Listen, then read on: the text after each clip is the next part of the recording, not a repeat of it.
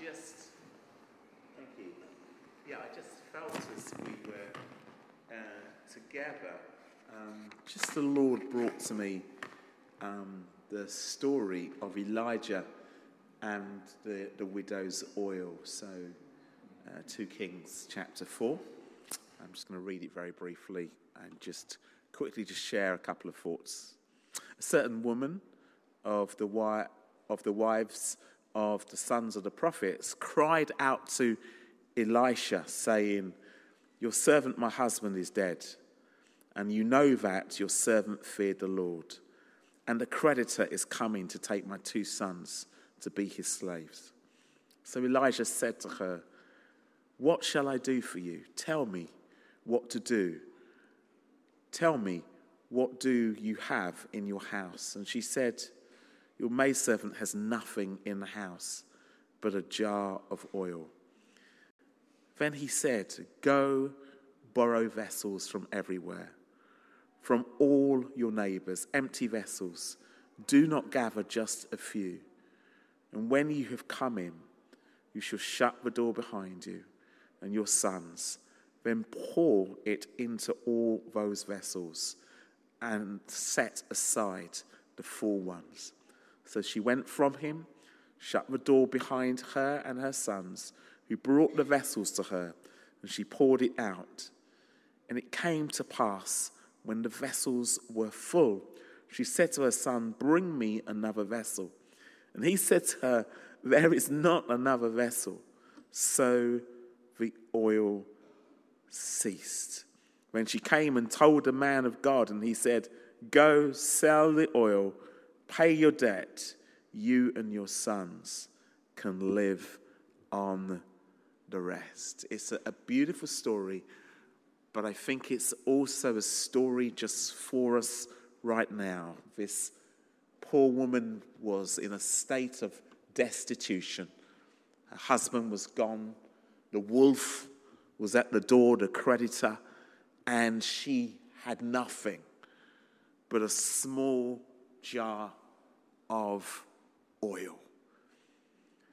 And the man of God, Elijah, said, "Go and borrow some more jars." And I think, all of us as churches have been through this time of the pandemic where it's been really a cloud over so many congregations, large, small, and everything else in between. Lots of people have felt absolutely empty post-pandemic. And what's interesting about this story is that the son goes to collect the jars, and it looks like not only, they've got some oil, but no one else has got any oil. There's jars, but there's no oil. And I want to suggest to you that kind of out there right now in the world, there's no oil. People are looking for fulfillment, but they're not finding it, because actually it's in Christ. And I just have this sense that God is calling us to go out and to collect the jars, collect those empty vessels, bring the people in that are empty, that have got nothing left. And it is as we begin with the little oil that we have. And we might feel that we're small. We might feel that we're insignificant. We might feel that we're tired. We might feel that we're washed up. But with the little that we have, as we begin to pour, then God will turn up and the oil will keep on running. She poured and she poured and she poured, and she turned to her son and said, "I need more vessels." And he said, I've collected from everyone. Everyone's given me their vessel. There's nothing left. And it was at that moment when the oil stopped. You see, there's enough of God for all of us. All of us in here, all of us in our families, amongst our neighbours, in our community. But it's time to bring the vessels in. And it's time to pour. Because they've tried the broken cisterns and they have failed. But in here we know that whereas God pours into our lives, we are full, we are overflowing. There is enough for each of us and for each who receives from the Lord and for those who need more. So it's time to bring the vessels in. And it's time to pour into our lives. Allow the Holy Spirit to pour into our lives. And let's see what God will do. Because he will do immeasurably more than we can ask, think, or possibly dream. Thank you, and God bless you.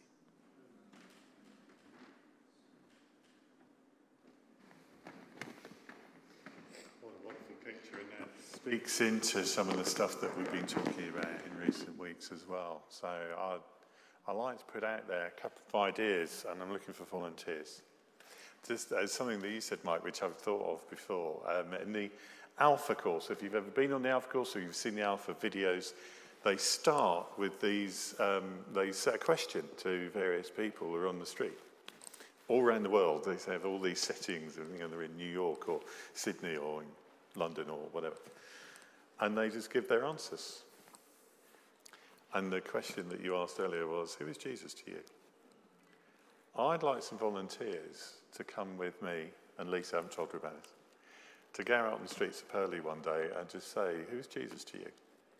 No agenda other than just to use the name of Jesus in a conversation and see what comes back and see what conversations that we have. And to bring the answers back to the church to pray into.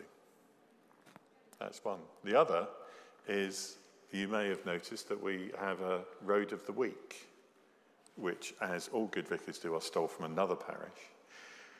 And we pray for a road. There happen to be 52 roads in the parish, so we have a road for the week, and we try and include that in sessions. It's always, it comes around and there's an email. Who'd be willing to come with us to go and knock on doors? We're an Anglican church. We are the church for the parish. Parishioner means outsider. It doesn't mean the people in here. It means the people out there who happen to live in these streets. Who'd be willing to come and to put a leaflet into somebody's door and then go back a couple of days later, knock on the door and say, we're your local parish. We're praying for your road this week. Is there anything specific? We can pray generally. Is there anything specific we'd like that you'd like prayer for? And we used to do it in my previous parish, and most people are okay about it, and many people will actually offer you something for prayer. Some people will open up about what's going on in their lives, and you have a fantastic conversation. And that's the opportunity to then invite, particularly if they've got questions about faith. We've got an Alpha course running. Would you like to come and find out a bit more about that? We've got clergy and other people at the church. They'd love to chat to you over a coffee about your questions. Who might be up for that? Because that's exactly what Mike was talking about. Is going out and pouring the oil out there rather than trying to gather it in here. You don't need to answer now, but let me leave that with you. And let me leave that with the rest of the church who aren't here for next week. Because these are practical things we can do to step outside of those doors. While we were singing Fling Wide the Gates, I nearly opened those oak doors. I thought that might be just a little bit too theatrical. But when we first opened those doors, my first year here, I wanted them open because that can be a barrier between us and our parish. And actually, we need that to be open. And we spoke last week about this dam which is here, which is stopping the water from flowing out into our community. And that means us. We are the bricks in that dam. And we need to take the bricks out and we need to get out there. Amen? Sarah?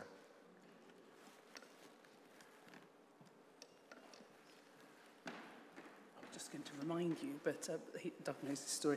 Just as we were arriving, some friends of ours had a word for us about being here, and they talked about a flood coming out of the church and running through, and their word for us was to imagine you're just in a dinghy and you just go with it. You're in a rubber ring, you just go with that flood. And so there have been people praying for us here since, we were just appointed and hadn't met any of you. So there is something in your water, the water image, and a flood flowing out of those doors. I don't know if Doug's ever told you that, but there you go. Amen.